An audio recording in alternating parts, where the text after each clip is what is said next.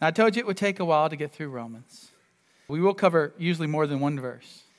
But if you're like me, sometimes you read these introductions to books of the Bible. When I was a baby Christian, I just thought, why is this there? Let's get to the meat. This and the genealogies in the Old Testament. Why are they there? God, what are you doing with these texts?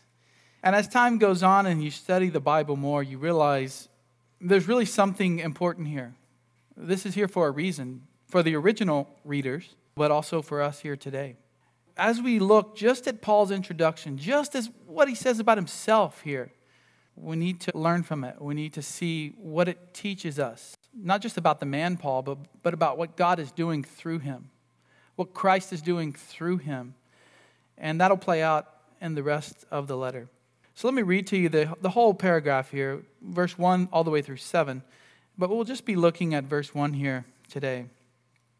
Paul, a bondservant, really a slave, literally a slave of Christ Jesus, called as an apostle, having been set apart for the gospel of God, which he promised beforehand through his prophets in the Holy Scriptures, concerning his Son, who was born of a descendant of David according to the flesh, who was declared the Son of God with power by the resurrection from the dead, according to the Spirit of holiness, Jesus Christ our Lord, through whom we have received grace and apostleship to bring about the obedience of faith among all the Gentiles for his name's sake, among whom you also are the called of Jesus Christ, to all who are beloved of God in Rome, called as saints, grace to you and peace from God our Father and the Lord Jesus Christ.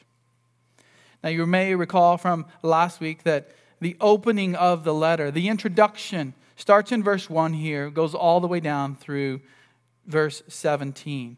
And this is the way that Paul would introduce his letters. It's longer than most ancient letters would be introduced by the writer. But there's a reason for it. He's including the theme of the letter. He's greeting them. And he's basically saying, here's what I'm going to cover in the rest of the book. Paul tells us here about himself in verse 1. And he's saying who he's writing to by the time he gets to verses 6 and 7. He gives thanks to God, and then he covers the main theme of the letter. But just the first 7 verses, if we just look at what I read here, that's a complicated structure, paragraph in and of itself. And this is how Paul writes. This is why we need to slow down and almost look at phrase by phrase. Not every sermon, but when you're reading, slow down and look at what does this mean? You see all the commas there? That's because Paul packs quite a bit into what he's saying. Often quite a bit of theology he's packing in there. And he's assuming you'll read the rest of the letter and understand more of what he's saying here in abbreviated form. But these first 6 verses or 7 verses are really telling us about who Paul is and who the church is that he's writing to. We'll learn more about the church in chapter 16, but he wants them to know who he is. Remember, he hasn't been to Rome. Paul's not been to Rome. If you're going somewhere to stand before quite a few people and teach them and talk with them, you might want to know somebody there. You might want to connect to somebody there. And he did know some people. He did know some of the believers. He had met them in other places like Corinth.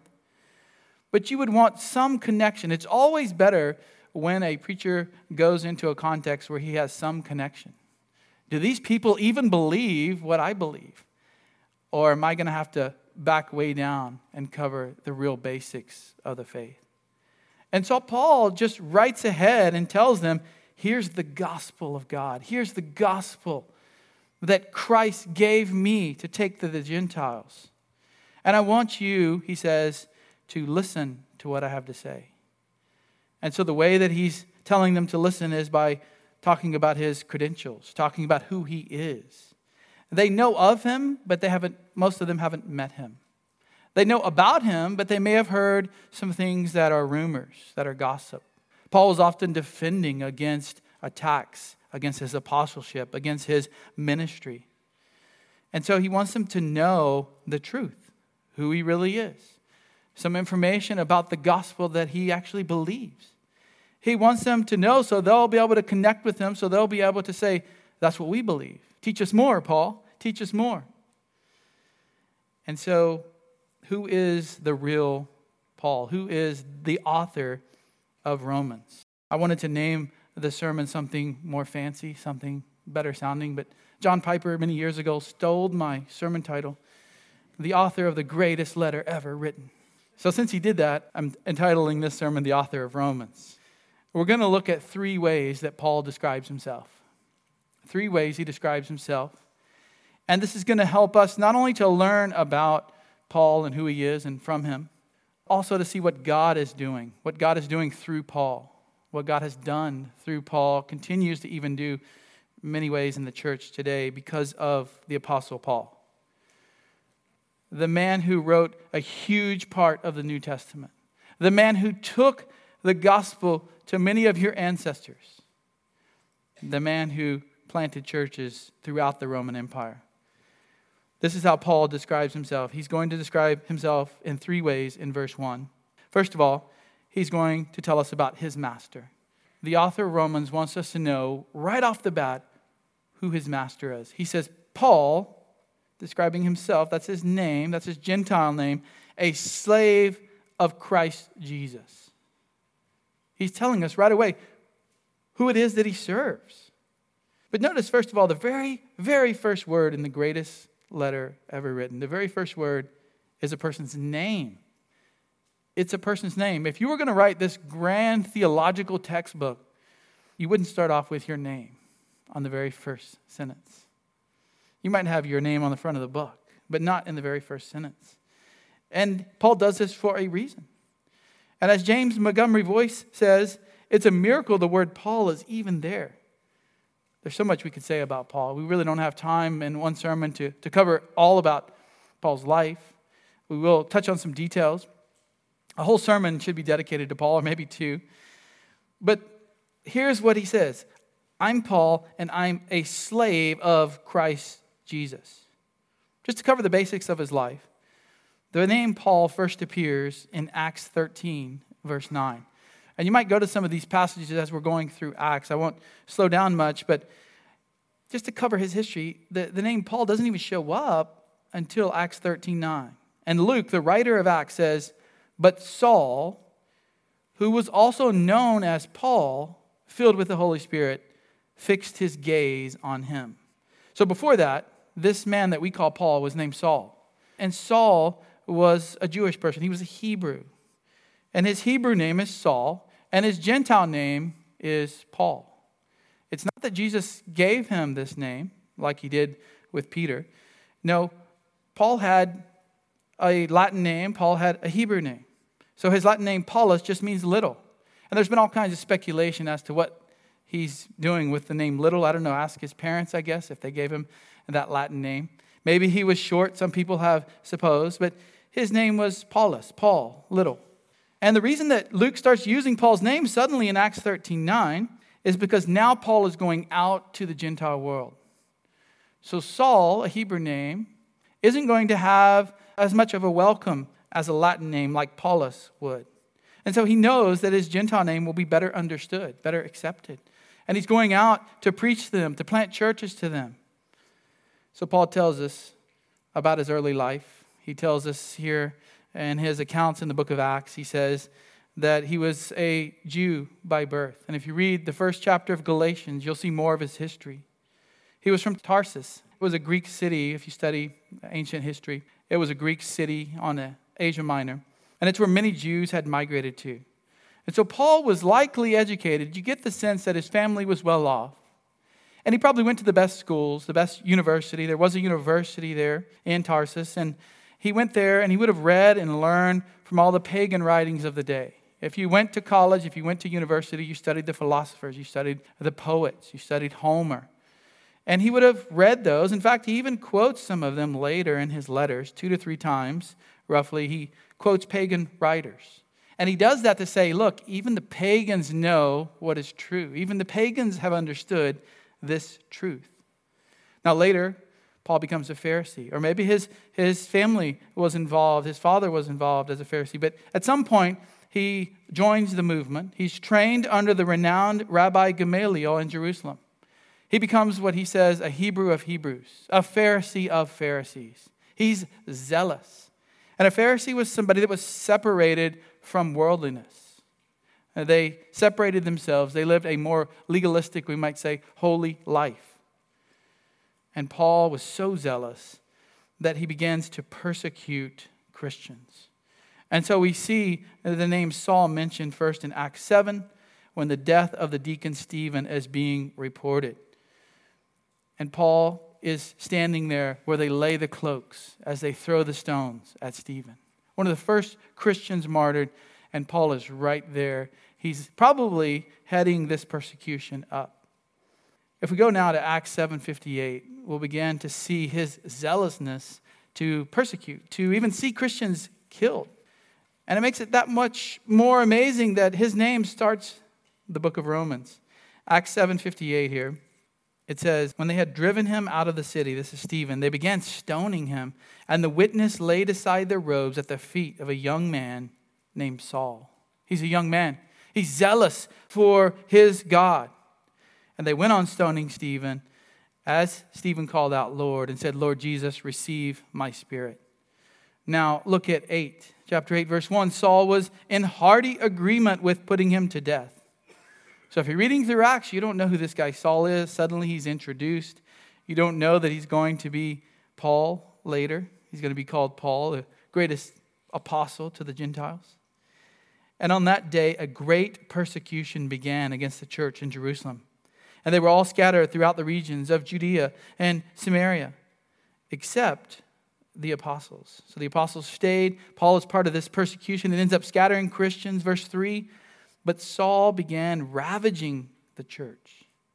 He wasn't just turning in people. He was ravaging the church, entering house after house, dragging off men and women. He would put them in prison. He would put them in prison. They would await their upcoming execution. He was so zealous for Judaism that he hated Christians. And he did all that he could to persecute them. Sometimes people will say, I've gone too far with my sin. I can't be saved. I had a guy once tell me that. He had worshiped Satan. He had gone to prison for drugs. He got out. I was telling him about the gospel. I was telling him about Christ. And he says, you don't understand. I've done so much, God could never forgive me. And I said, well, what about the Apostle Paul? You grew up in the church. You heard about Paul, how he killed Christians. He sought them out, brought them back. And he says, even looking back, that he enjoyed it. What about that? Tell people that whenever they're asking and saying, God can never forgive me. He can. He can forgive your sins. So later, Paul's going to recount this story in Acts 26. He says, so he's speaking to King Agrippa. He's standing before trial. He says, so then, I thought to myself that I had to do many things hostile to the name of Jesus of Nazareth. And this is what I did in Jerusalem. Not only did I lock up many of the saints in prisons, having received authority from the chief priests. So he was a lackey for the chief priest. He was working for the chief priest, the Sanhedrin. He says, but also when they were being put to death, I cast my vote against them. And as I punished them often in all the synagogues, I tried to force them to blaspheme. He tried to force them to deny Jesus. And being furiously engaged with them, I kept pursuing them even to the foreign cities. He says it's not enough to catch them in Jerusalem. When they leave, we need to go get them there and bring them back and put them to death. But then Paul met the Lord Jesus Christ. Paul met the Savior. Look at chapter 9 of Acts and verse 1. Now Saul, still breathing threats and murder against the disciples of the Lord, went to the high priest. So Luke is, at the time he writes this, Luke is a disciple of Paul. He's a follower of Paul. He's a Christian, and he's writing the Gospel of Luke. He's writing the book of Acts. And here's what he says about his apostle that he's following around, how Paul was back before he was saved. He breathed threats. He breathed murder against the Christians. And he asked for letters from him to the synagogues. So he wanted a letter to get him into these synagogues at Damascus, so that if he found any belonging to the way, that's what they called early Christianity, the way, both men and women, he might bring them bound to Jerusalem. So he wants to get them, tie them up, have his guys that are with him drag them back to Jerusalem. As he was traveling, it happened that he was approaching Damascus, and suddenly a light from heaven flashed around him. And he fell to the ground and heard a voice saying to him, Saul, Saul, why are you persecuting me? You notice Jesus talks about Christians being part of him, his body. That's how he refers to the church, his body. He's trying to get at the Lord Jesus Christ when he's persecuting Christians. And Jesus says, why are you persecuting me? Why are you doing this? And Paul says, who are you, Lord? And he said, I am Jesus whom you are persecuting. But get up and enter the city, and it will be told to you what you must do. The men who traveled with him stood speechless, hearing the voice, but seeing no one. Saul got up from the ground, and though his eyes were open, he could see nothing. Leading him by the hand, they brought him into Damascus. And he was 3 days without sight, and neither ate nor drank. That changed his whole life. He was completely transformed at that minute. He was now a follower of the Lord Jesus Christ. He was saved by Jesus, and Jesus gave him a commission. It's not often that men are saved right away and go right into ministry. But in this case, the supernatural meeting with Jesus Christ, where Jesus both saves him and then right afterwards tells him, here's your mission. Here's your mission. And Paul opens up more of that. It's not in Acts 9 here, but he opens it up in Acts 26 as he looks back on that. He says that Jesus tells him, you're going to the Gentiles to open their eyes so that they may turn from darkness to light and from the dominion of Satan to God. I mean, just look at how he describes conversion. From darkness to light, from the dominion of Satan to God, that they may receive forgiveness of sins and an inheritance among those who have been sanctified by faith in me. All that Paul had gone through, all the sins he had committed, and the Lord forgave him for all of that? Yes. That's the gospel. That's the good news. And not only that, but then he turned Paul around and used him for his glory. Just like the demoniac who had a legion of demons. He was saved, he was forgiven, and Jesus sent him back to his people to evangelize. But the Paul here, who wrote this letter to Romans, he's not the same man that he was when he was known as Saul in the early parts of Acts. He's not the persecutor and the blasphemer. He has been transformed. And he says right off the bat here in Romans, I'm a slave of Christ. He couldn't have said that in Acts 7. He couldn't have said that in Acts 8. But after this point in Acts 9, where he's saved, he could say, I am a slave of Christ. The Greek word is doulos. Doulos is the Greek word. It literally means slave. Not bondservant or servant, as your translation might say. And I know many do say servant here. A servant's a person employed in a house on domestic duties or as a personal attendant. A slave's not employed, though. They're not serving. A slave is owned. And so if your translation does say servant, just know that it should say slave. I'll make a note here on the new Legacy Standard Bible coming out. Hopefully all the cargo and shipping issues don't delay it too much. I wanted to start Romans just preaching from that. But the problem is most of you don't have that yet. What few we have been able to get have sold out of the bookstore rather quickly. And I know the app is out. Rather than have everybody stare at their phones during the service, I thought we'd just wait. And at some point, I would like to switch over. But until then, I'll often be quoting from the Legacy Standard Bible. And they do have slave in these circumstances where it has doulos in the Greek. The word is doulos. It means slave. And often translations have shied away from that because they don't want you, the reader, to think of American slavery and to think of how bad that was and then say, I would never want to be that as a Christian, a slave to Christ. That's the wrong terminology. So they've sort of, to put it simply, shied away from using the word slave. But it's here for a reason. It's inspired of God. It's put in the text. And servants have freedom to choose whom they work for. Slaves do not. A slave is considered property. Are we property of Jesus Christ once we're saved? It's a fitting term. A slave is owned, bought with a price, receives no wages, and cannot quit. Praise the Lord, we cannot quit if we're a slave of Christ. We cannot exit from that wonderful slavery. So while being a slave of another person is not something that you would wish for, you don't want to be a slave of another person. To be a slave of the Lord is wonderful. It's awesome. It's grace. It's mercy.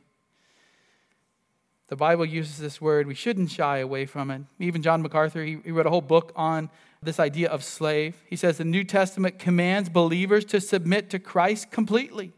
And not just as hired servants or spiritual employees, but as those who belong wholly to Him. By the way, that's what slavery is about. You're completely owned by a person, the person Jesus Christ here.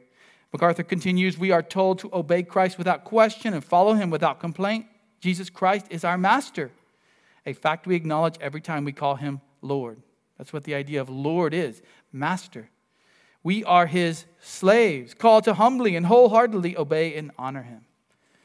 It's right that we would want to be called slaves of Christ. It means you're a Christian. It means you're a wholly committed follower of Christ. Even Charles Spurgeon said, where the KJV, the King James Version, softly puts it servant. He says softly puts it servant. It really is bond slave.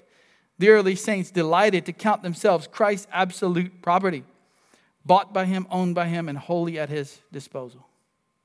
So Paul says, this is my master, and I'm a slave. I'm a slave of this person, Christ Jesus. He puts the word Christ in front of Jesus. Now, often we say Jesus Christ, and sometimes Paul does. He does later on, down in the text, we saw that. But the reason that he puts Christ first is to emphasize the Messiah. That's what Christ means. Christos means, in Greek, it means the same thing as Messiah, Meshiach in Hebrew. The promised coming king.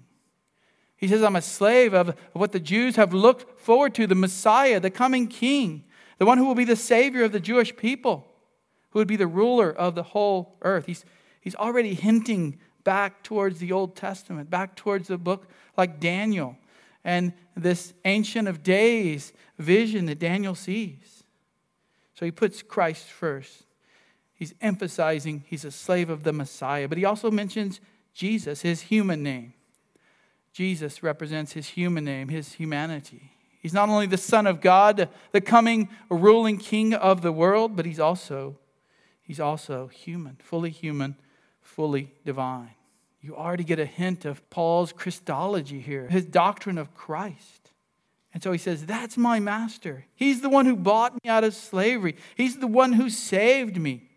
He's the one that I serve. If we're all going to be a slave of something, wouldn't you want to be a slave of Christ?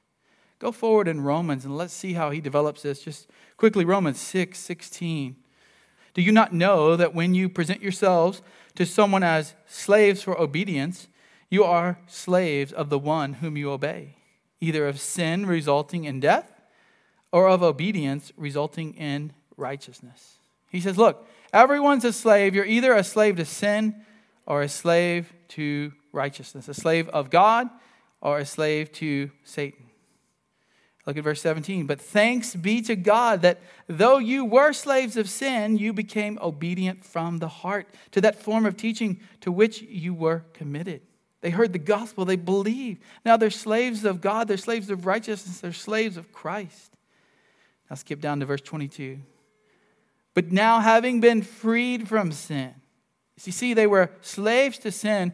Christ came in and he freed them from that. And now they're enslaved to God. And they get benefits from being a slave, sanctification. I'll take that slavery any day.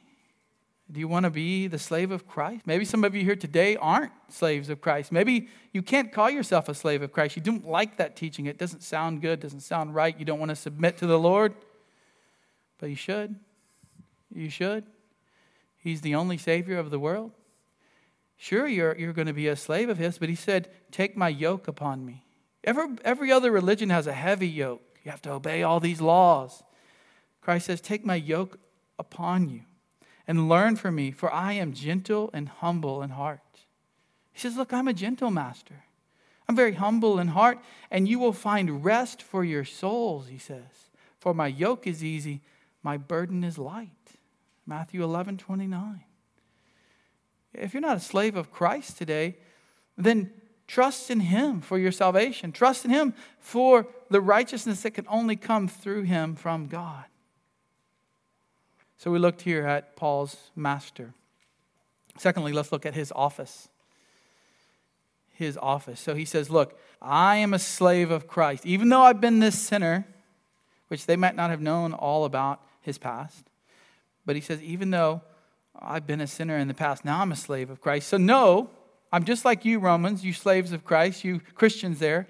I'm like you. But also, he's been given an office. He's been given an office gift, we might say. He says, called as an apostle. Just a little phrase there, but we need to slow down and think about it. What do each of these words mean? Called, apostle. It's pretty important if Paul's going to start the letter with that. And so an apostle is the highest of the office gifts given by Christ to the church. We saw that in Ephesians 4:11. You probably heard that read or even preached on here before. Ephesians 4:11. And he gave some as apostles, and some as prophets, and some as evangelists, and some as pastors and teachers. So there's a list of gifts. At the top of the list are the apostles. They're the highest and the order of offices given to the church. They're gifts, but they're also offices, meaning like a position, a responsibility that Christ gives. The word for apostle in Greek is apostolos. It's a term derived from the verb which means to send away on a commission, to dispatch. Often used by the Romans when they sent out a general of the navy. A whole bunch of ships would go out, and the leader there of that navy was an apostle, a messenger. Now in the New Testament, it's used specifically as appointed messengers of Jesus Christ. And not just to take his message, but they have his authority that he's granted to them. They go in his name. They go in his authority. That's why he says at the end of Matthew, I'm with you to the end of the age. Go, therefore, he says, I am with you. Now, only Christ himself can call an apostle. That's what he's saying. I've been called. God has put a calling upon me to do this. He didn't say, I volunteer. He didn't say, I want to be an apostle. He says, look, I'm called by the Lord Jesus Christ is the idea. And he says that specifically in Galatians 1:1. Paul, again, he starts the letter with just his name. Paul, an apostle, not sent from men, nor through the agency of man, but through Jesus Christ and God the Father, who raised him from the dead. He's been sent by Christ. You can't say, Paul, you just elected yourself, or you had some people gather around and you paid them off so they would elect you as an apostle. No, it's only through God. It's only through the Lord Jesus Christ. Then Jesus, of course, saves Paul and directly says, Paul, you are my minister.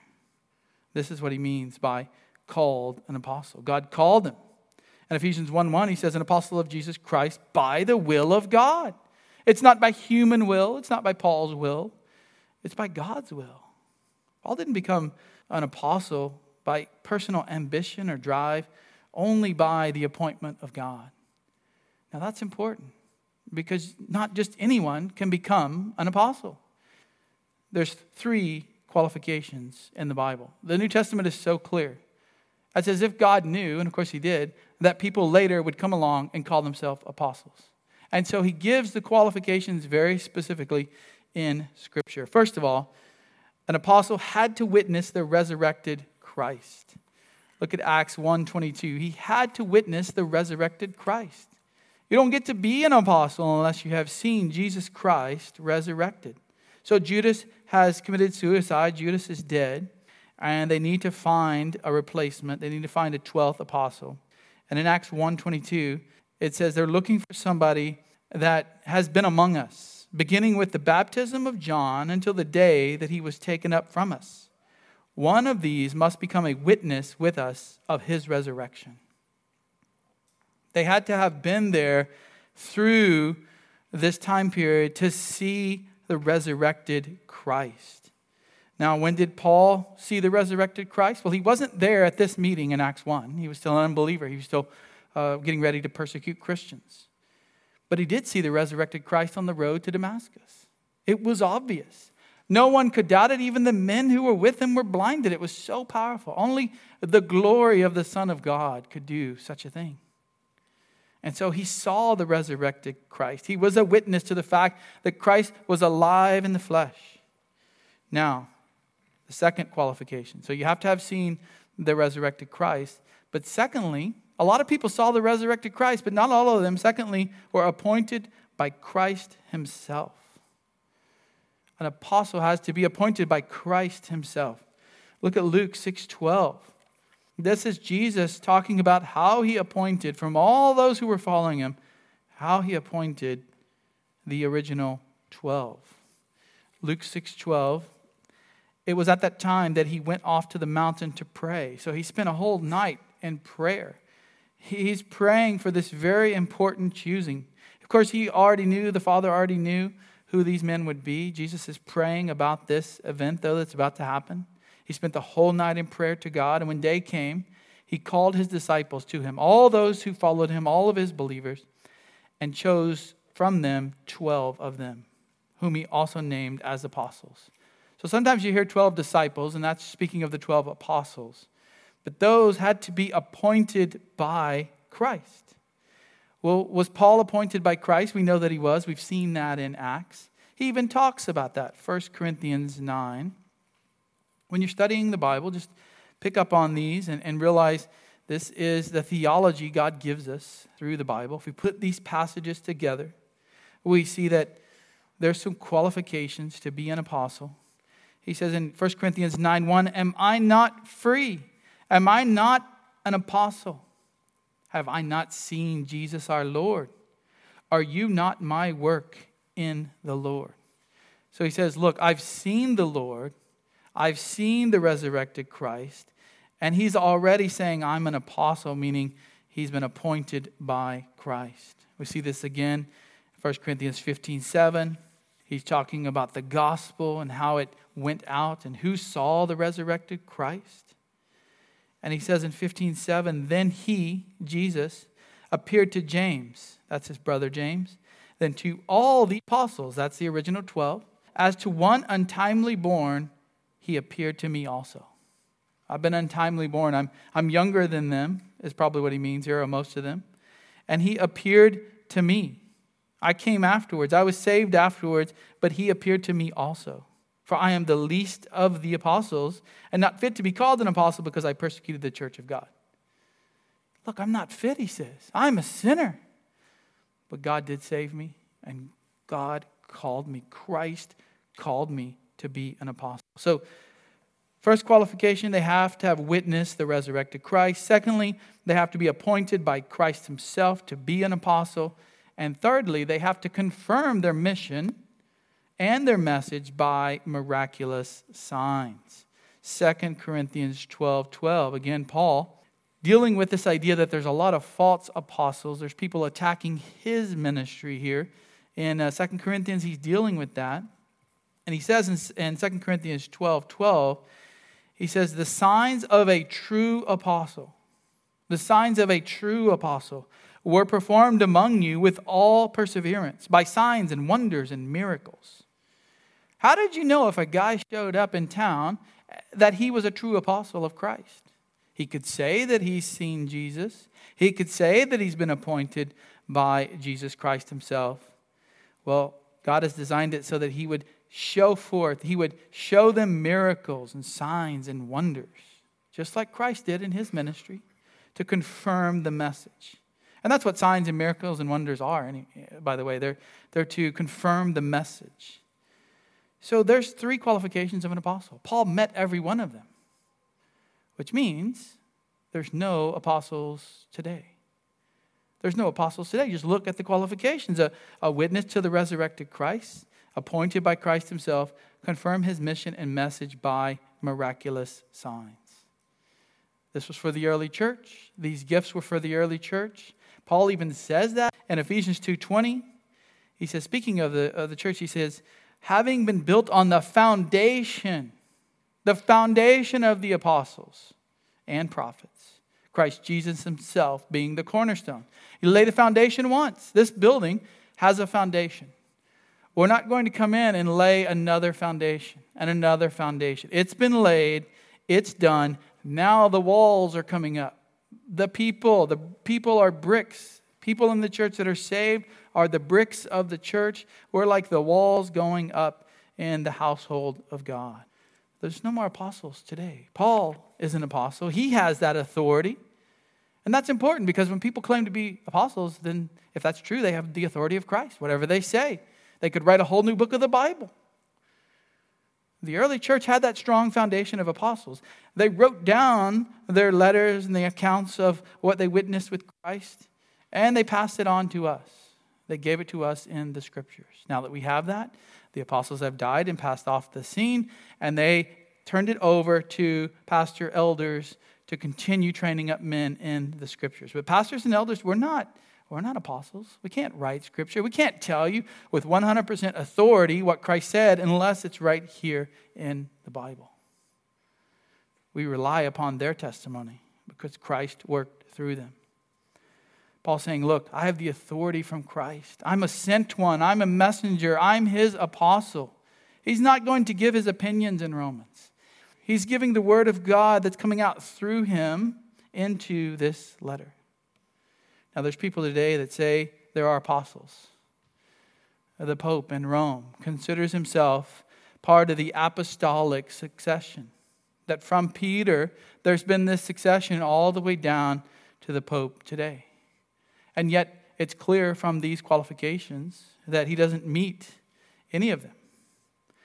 Also, just in the new apostolic reformation, we have apostles supposedly popping up everywhere. There are churches not far from here that claim to have an apostle. And they'll come and make these videos and put them out online. And they'll say, I'm an apostle. And they'll give some teaching, which is usually not all that biblical. And they're part of this movement called the New Apostolic Reformation. Because most of Christianity throughout church history has believed what I just said. They have said, look, there's no more apostles. They have passed away. That gift is no more. But recently, there's been this idea that there should be apostles in the church. And so one man, C. Peter Wagner, a professor at Fuller Seminary in Los Angeles, about 30 years ago, he started this movement called the New Apostolic Reformation, the NAR. And it's not really an official denomination, but it's an organization, it's a group. And he says we represent the most radical change in the way of doing church since the Protestant Reformation. He even wrote a book called Apostles Today. And he says for apostles, he's calling for apostles to assume their rightful sphere of authority to see God's will accomplished here on earth. If somebody claims to be an apostle, you should run, particularly if they're trying to tell you what God is saying through them. If you think you can evangelize them, then go for it. But maybe they're just a really, really confused baby believer. Be careful. We have a clear delineation in Scripture as to what an apostle is and the qualifications that they receive. So Paul tells us about his master. He's a slave. He's a doulos of the Lord Jesus Christ, or Christ Jesus. He's also an apostle. He's been called that. He's been moved to do that through the will of God. And lastly, he tells us his purpose. His purpose.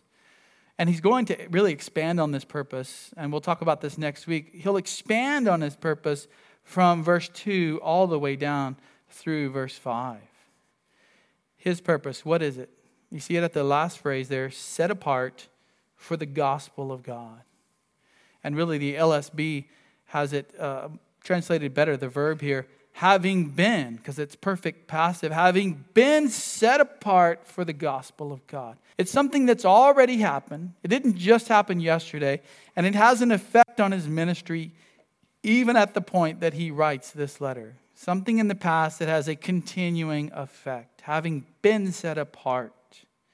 He's been set aside. He's been, we could say, elected. He's been predestined, probably, is even better word. He has been chosen for the gospel of God. What does this mean? Well, it means that God has sent Paul for this specific purpose, to take the gospel to the Gentiles. He's going to get into that in the book. Not only sent him, though, but at some point in Paul's life, and I'll even argue before that, before creation, that God has set him apart. He has called him to be an apostle long before even the road to Damascus. Paul says that himself. Let's look at when he was set apart. When was this? When was this setting apart? Well, he says in Galatians, before he was even born. Galatians 1:15. But when God, who had set me apart, same wording, same verb, even from my mother's womb, and called me through his grace.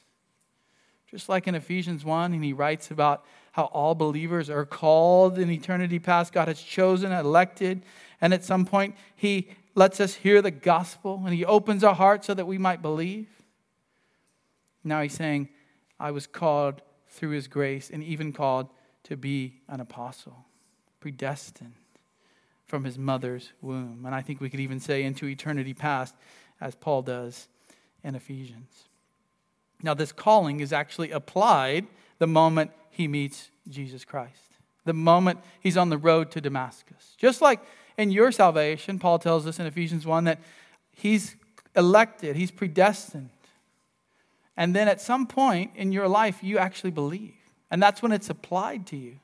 That's when that predestination, specifically of each person, is applied to you at the moment you believe.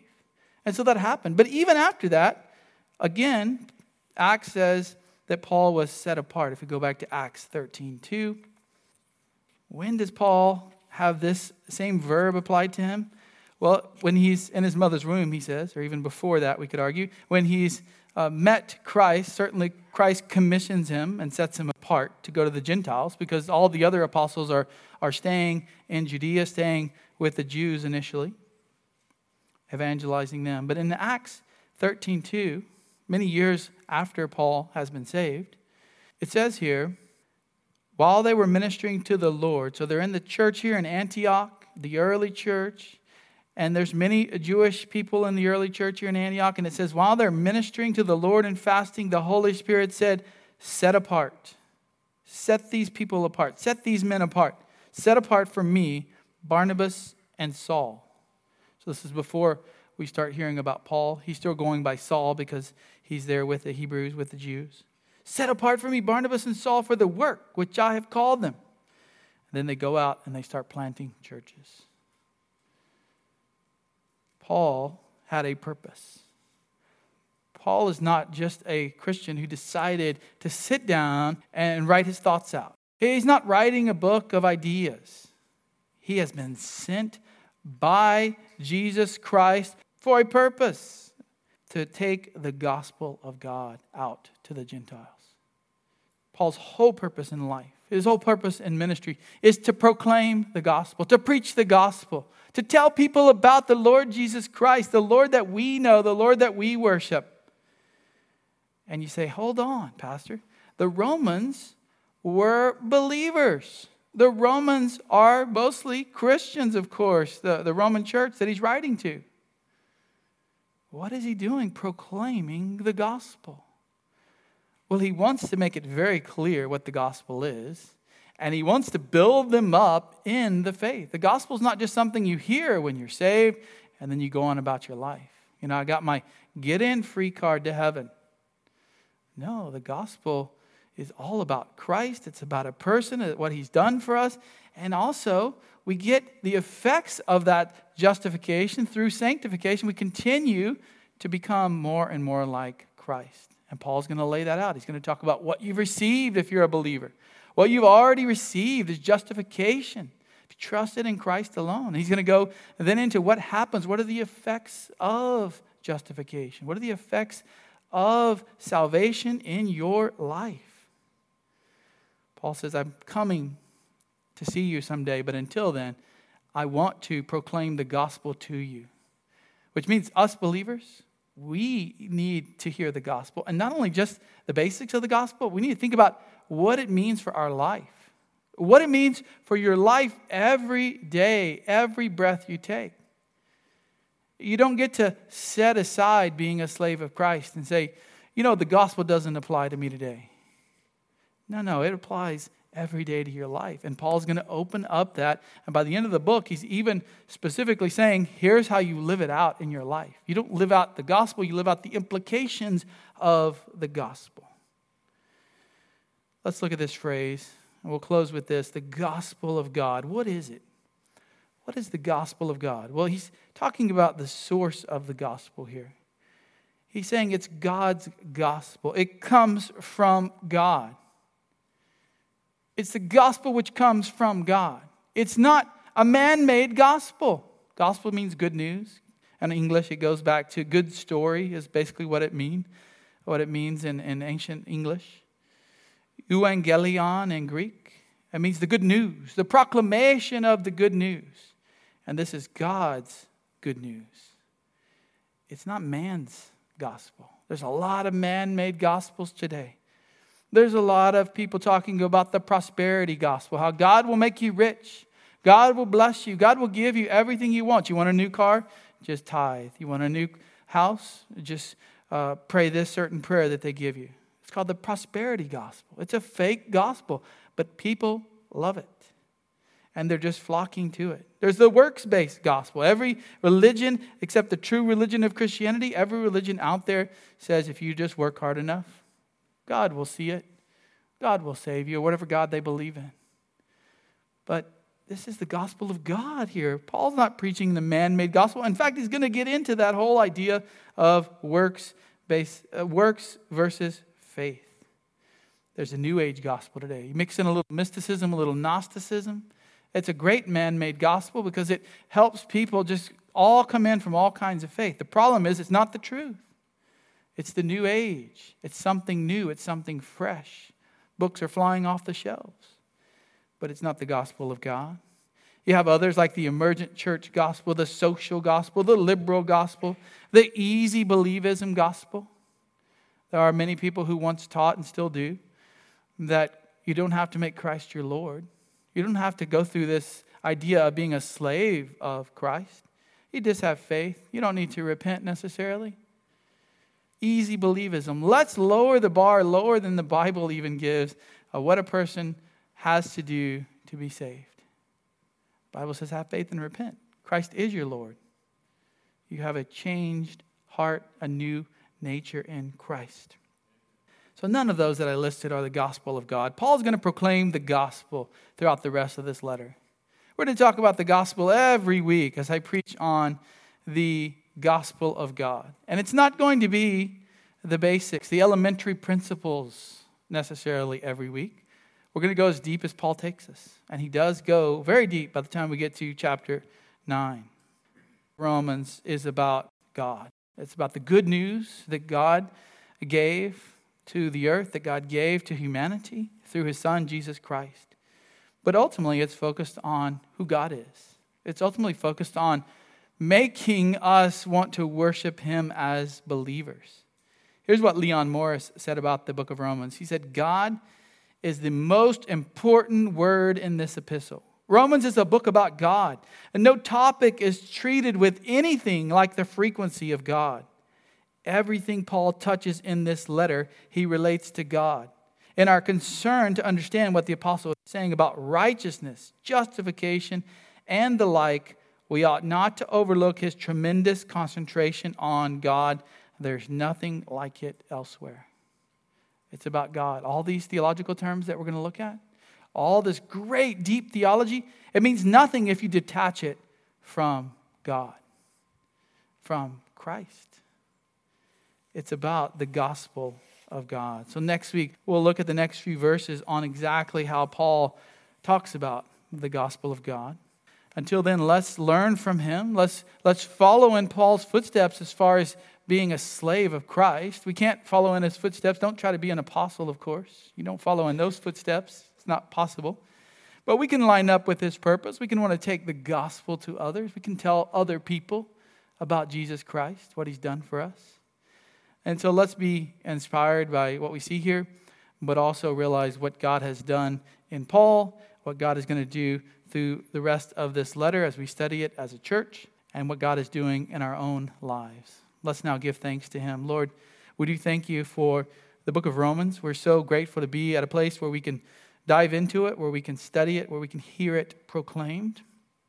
I pray, Lord, that our church would be transformed, that we would see people saved like Paul was on the road to Damascus. We know that Christ is not appearing in that same way, but he still saves people. He changes hearts. He shines light into darkness. And we also pray for believers here that we would be built up, edified, strong and stronger and strongest. All of us would grow in the faith. Let us be more and more like Christ. Let us understand what he's done for us and the implications that has in our life. You are our Holy Father through your Son, Jesus, by the power of the Spirit in our hearts. We pray this in our Holy Father's name. Amen.